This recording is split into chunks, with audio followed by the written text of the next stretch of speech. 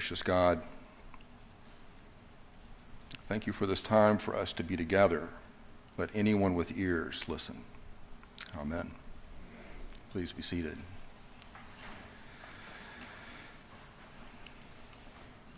Well, good morning, everyone. It is a pleasure to be with you today. I am Eric Moen. I'm a Senior Congregational Engagement Officer with the Episcopal Health Foundation. And that's a whole lot of words all at one time.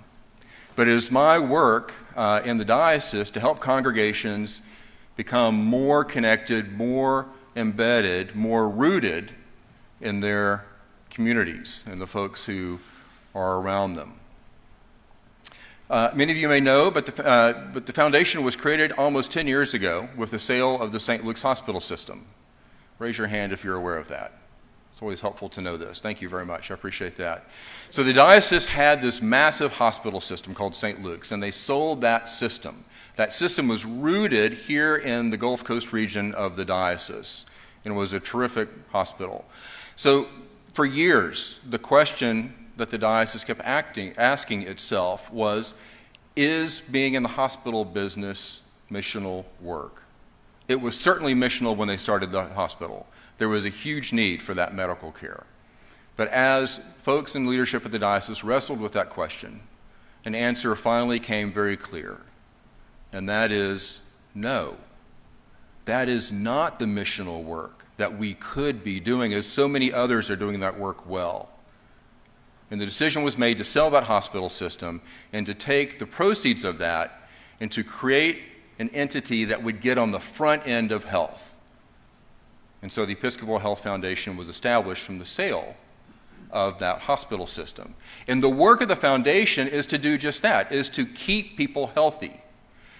The big bet, the big gamble of the foundation, the big work of the Episcopal Health Foundation is to work upstream, to do the work to get to the place where we can begin to redirect health-facing dollars to keep people healthy, rather than waiting until someone gets sick and they end up in the hospital side or the sick care side of it all. So that's the work we do.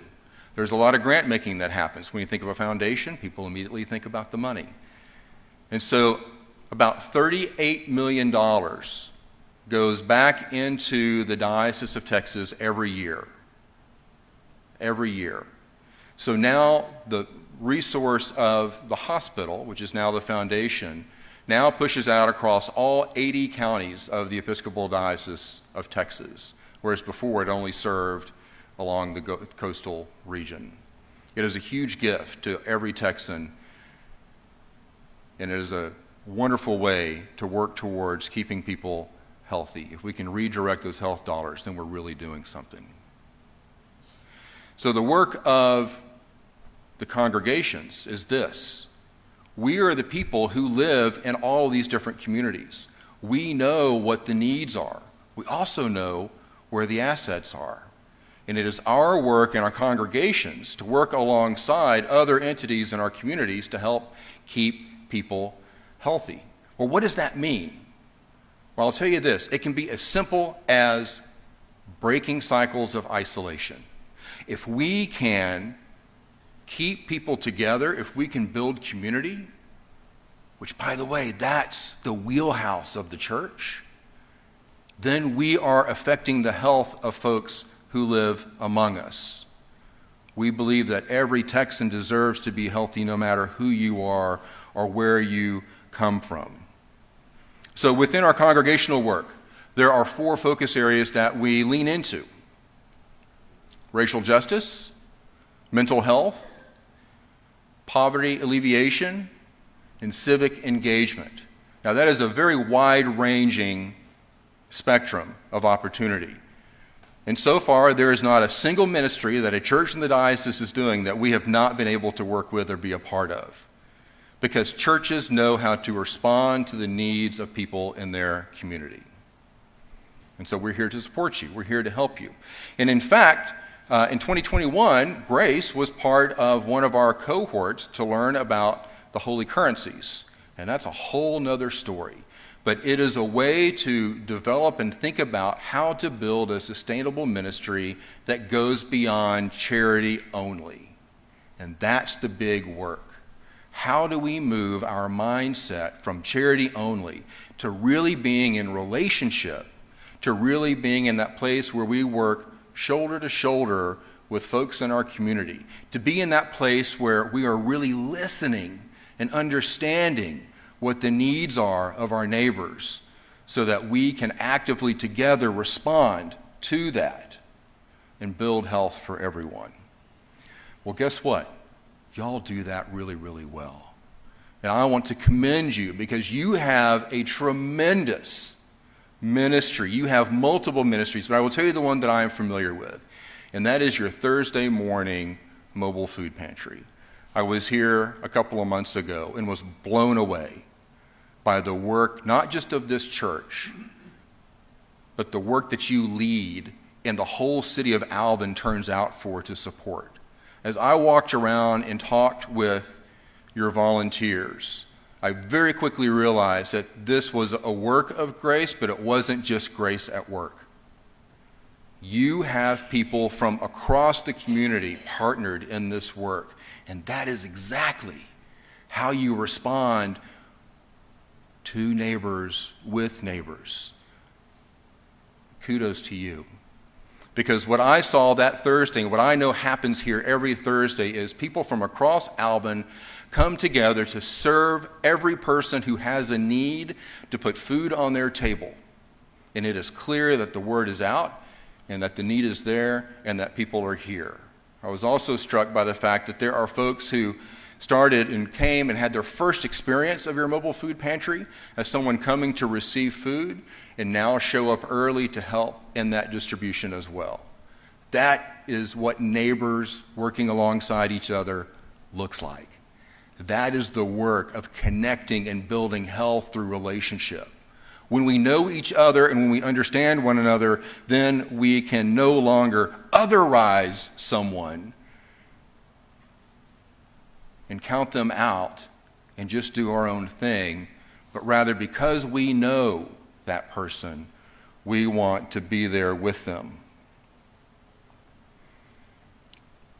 In our reading today, Jesus goes on a walkabout. Jesus leaves the building. Jesus goes out into the community. But this is not the first time that he has done that, because back in Matthew chapter 4, Jesus goes walkabout then as well. And he goes along another shoreline. And as he's walking along that shore, he meets people. He visits with people. He says, "Walk with me. I'll make you fishers of other people." Today, Jesus has left the building once again. He is no longer in the sacred space, talking to the sacred people. He is out on the shore talking to everyone. And he's not just talking, he's preaching. And in this very first parable, he chooses the most common of experiences from the everyday lives of people. And he talks about farming. Jesus does this a lot, by the way, because he's relating with the people. But this is such an interesting story, because I've talked with a few farmers before, and this is not how you farm.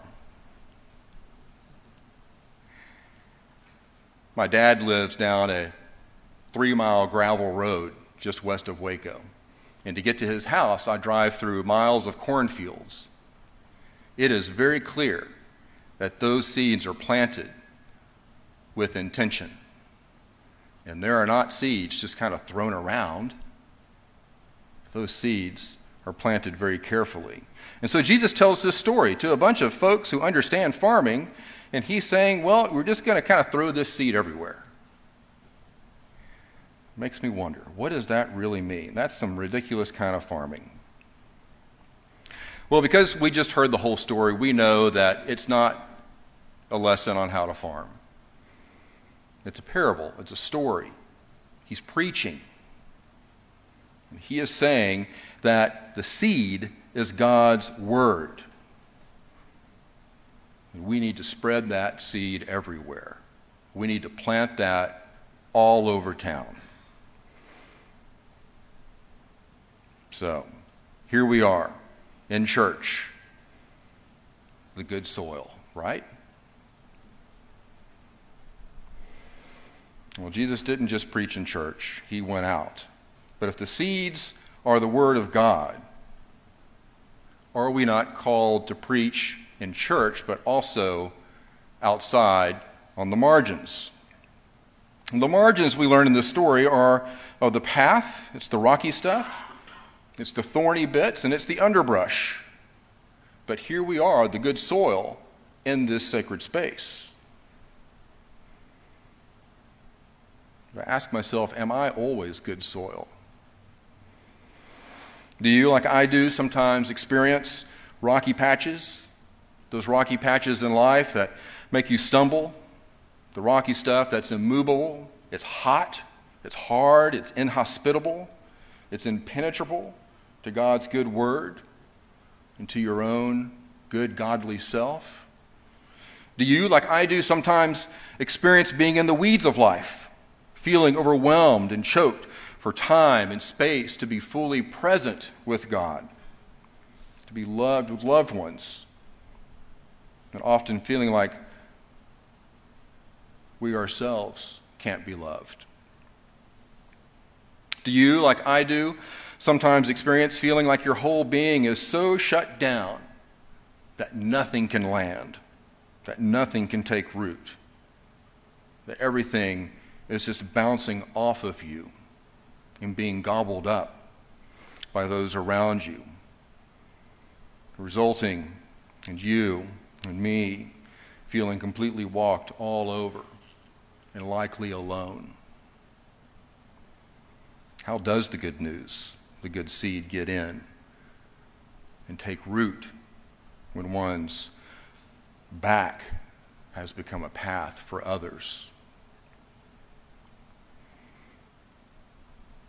Well, we walk the talk, and we gather here this morning, and we attend to one another, and we say the prayers, and we sing the hymns, and we're still and quiet with God in ways that remind us and open us to reestablish that good soil of our hearts in a way that we receive God again, the good news.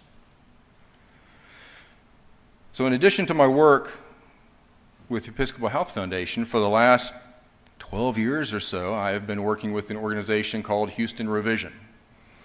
Houston Revision is a nonprofit. It's in the southwest part of Houston, and it works with system-involved young people. These are young people who have been forgotten. These are young people who have been cast away. These are young people who have experienced adults and others quitting on them. Their lives have been challenging. Their lives have been hard. And no one knows what to do with them. So often these young people end up getting in some trouble, usually starting in school, and they will end up in some sort of system. And we have a lot of systems for young people like this. But the work of Houston Revision is to break that cycle.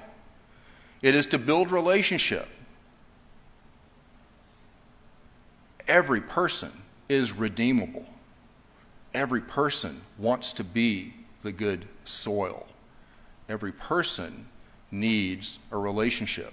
For a young person to turn his or her life around, all that young person needs, the data shows, is one caring adult in a positive peer community. If we can provide one caring adult in a positive peer community for young people, they can very quickly bounce back into the right direction of becoming good soil. It is an absolute brilliant example of human resilience.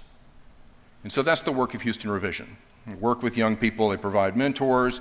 There is a Thursday night community night. There's music, there's breakdancing, there's always a meal. There's a soccer team that has gone to national championship games. They are a day center, open 7 days a week. They provide housing for young people. It is a place of tremendous connection tremendous connectivity.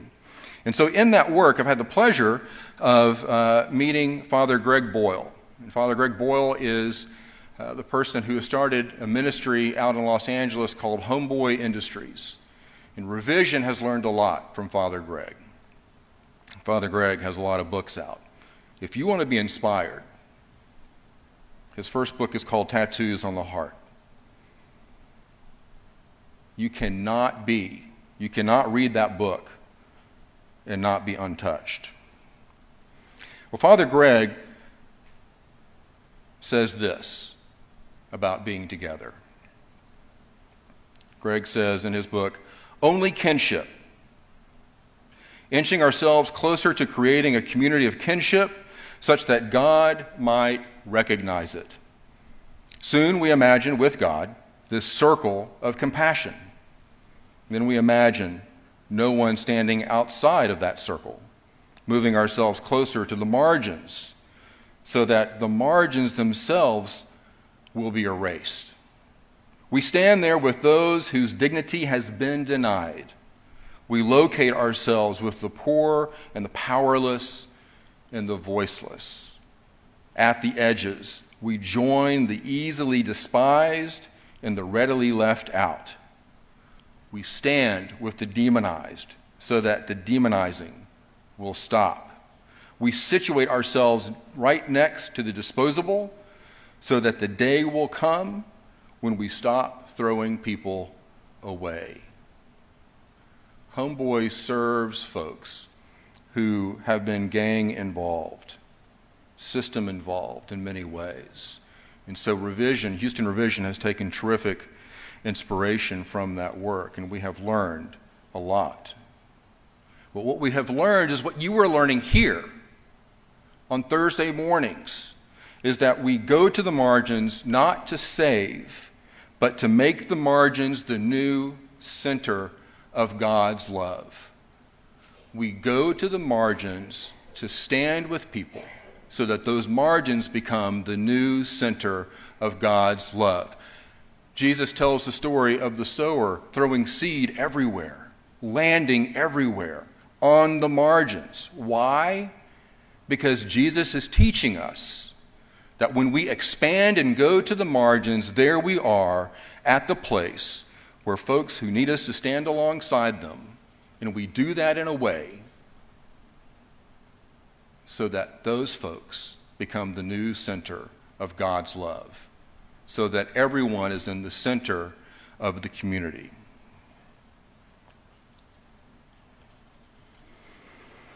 EHF believes that every Texan deserves to be healthy, just as you believe every Alvinite. Is that right? Is it Alvinite? I struggled with that. In Waco, you're a Wacoan. We believe that every Alvinite deserves to have food on the table for every meal. And in that alignment, Grace and EHF, we are building health for all. A few weeks ago, I had the privilege of attending a gathering of lay leaders in Chicago, and it's a gathering of lay leaders from the Episcopal Church from all over the country.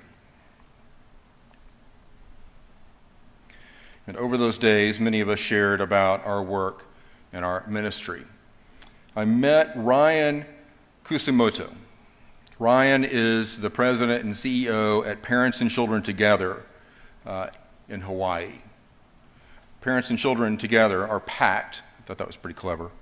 It's a nonprofit. They serve 17,000 individuals and families annually in concentrated poverty throughout every island of Hawaii. Their focus is to promote meaningful and healthy relationships between parents and children while creating support systems for people when they have nowhere else to turn. Ryan, at the end of our gathering, was asked to sum up our several days of time together. And I want to share with you his closing remarks. And I say this because you are lay leaders. You are lay leaders of this community. You are lay leaders of this church. Now, our task is pulling all this together, and as our speakers have said, to go out and to connect and do God's work. In Hawaii, we have a word called kulina. Its most basic meaning is responsibility. But if you ask the elders of Hawaii, they will say it's a bit more. It means the privilege of responsibility. I was having a conversation with another member here on Monday, and I was reminded that the most important part of the church service is the dismissal. Our privilege of responsibility is to not let what we have received here just stay within this room. Our responsibility is to take what we have gathered, to share our story, to connect, give, and do God's work in the world. That is our call. I thought Ryan's words fit our lesson this morning because it gets to the root of our call to embrace our privilege of responsibility so that we as leaders in the Episcopal Church, that's all of us, we are called to share the good news, the seed sown, and the love of Jesus. You have a ministry, whether it's on the margins or deep in the good soil. You are called to serve, you are called to lead, you are called to hope, and we are all called to love. So as we leave this building in a little bit later on this morning, go and walk the shores of your neighborhood, and may those living on the margins, the edges, become your new center for the city of Alvin. Amen.